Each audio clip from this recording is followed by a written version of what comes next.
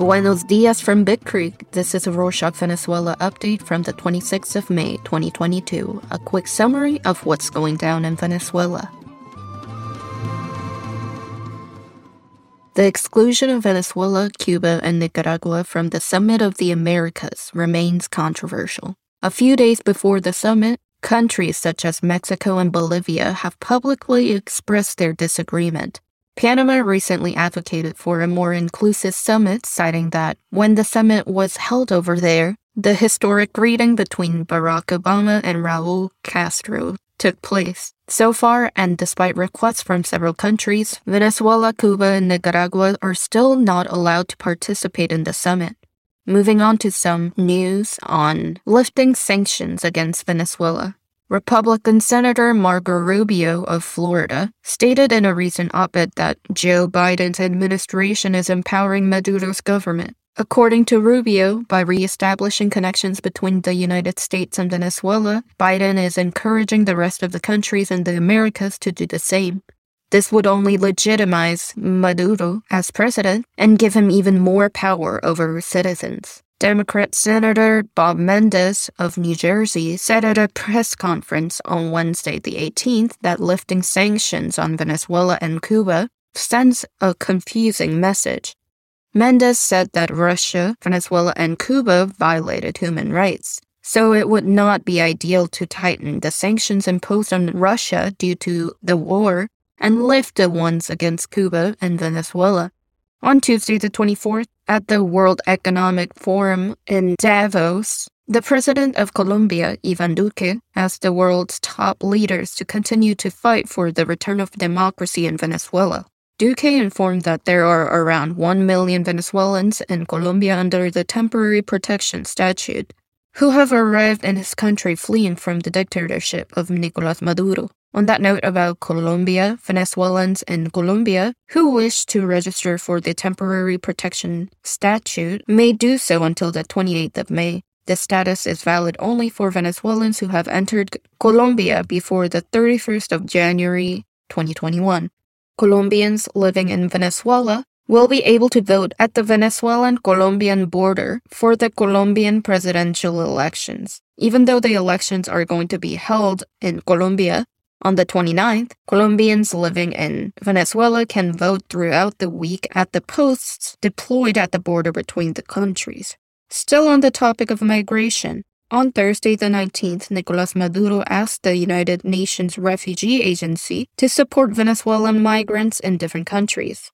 Maduro assured that Delcy Rodriguez, vice president of Venezuela, has recently met with the agency's directive to start managing resources to support migrants. In addition, Maduro asked the agency to invest in the project Plan Vuelta a la Patria, or the Return to the Homeland plan. This plan provides flights for migrants to return to Venezuela. This plan has brought back around 30,000 migrants out of the 7 million Venezuelans who have left the country in recent years. On Tuesday the 24th, Pedro Castillo, president of Peru, said in a public statement that the migratory situation of Venezuelans in Peru who have committed crimes should be revised. Castillo assured that more than 1.5 million Venezuelans live in the country and that both insecurity and migration are problems that his government must solve in the best possible way. On Monday the 23rd, Spain updated its entry regulations for Venezuelans. This update relaxes the entry requirements that had been tightened due to COVID-19. From now on, travelers over 12 years old will only have to present one of the following documents: a vaccination card, a medical certificate of having recovered from COVID-19, or a negative PCR or antigens test. If you want to present a vaccination card, recall that you must have received a vaccine approved by the World Health Organization or by the European Medicines Agency. Rumors spread on social media about Venezuelans no longer needing a visa to enter the Dominican Republic. However, the consulate of the Dominican Republic quashed the rumors on its official accounts by saying that Venezuelans still need a tourist visa to enter the country. And in court updates, on Tuesday the 24th, Claudia Patricia Guillen, better known as Chavez's nurse, pleaded not guilty and requested a jury trial. On the 12th of May, Guillen was extradited to Florida from Spain, where she faces 3 charges of money laundering. On Monday the 23rd, Amnesty International requested Rafael Lacava, Carabobo's governor, to withdraw the lawsuit against the representatives of NGOs Provea and Centro Gumilla. Amnesty International asked to avoid blockages and the accountability of the police chain of command. The police is accused of carrying out over 200 extrajudicial executions. Now let's move on to some economic news. Russia's invasion of Ukraine is affecting the Venezuelan economy. 80% of the country's fertilizers were imported from Russia, Belarus, and Ukraine. Currently, there is a deficit that could impact the food industry in the coming months. The Confederation of Associations of Agricultural Producers in Venezuela informed that the last time they purchased fertilizers was between October and December of last year. The Confederation said that even though there are fertilizers in stock, it will only be enough to supply companies for only a few more weeks. Several Latin American countries are facing the same problem. In other times, it was possible to meet the demand with products derived from national oil industry, but currently due to paralyzation of several plants, that is not possible. Also, because of the invasion of Ukraine, Russia lowered its oil prices on the international market in order to steal Venezuela's customers. Despite this, according to the economist Pilar Navarro of Medley Global Advisors, Russian oil does not directly compete with Venezuela since Venezuelan oil is much heavier. Speaking of oil, on Sunday the 22nd, the Cardón refinery in western Venezuela was caught on fire.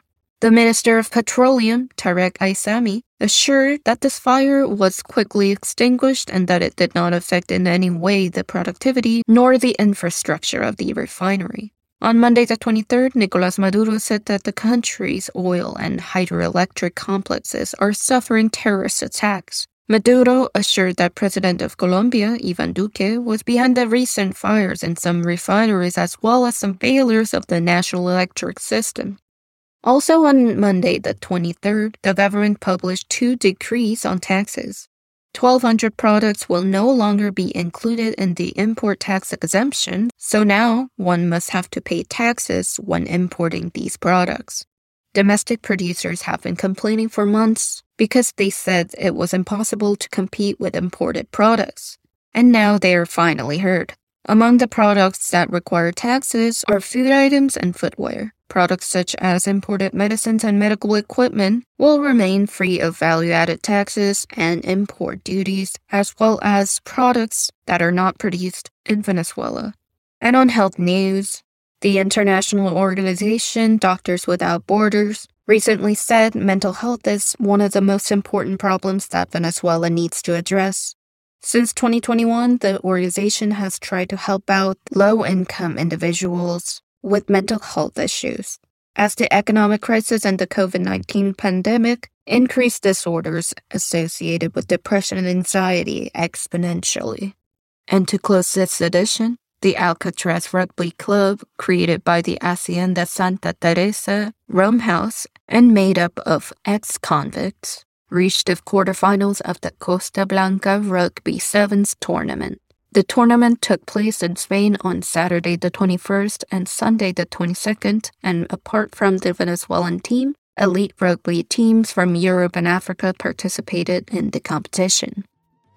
That's it for this week. Thanks for joining us. Want to help us out? Hit the subscribe button and tell your friends about us. Let us know your thoughts and ideas by emailing us at venezuela@rorschach.com or follow us on Instagram at Rorschach Venezuela and Twitter at RorschachV.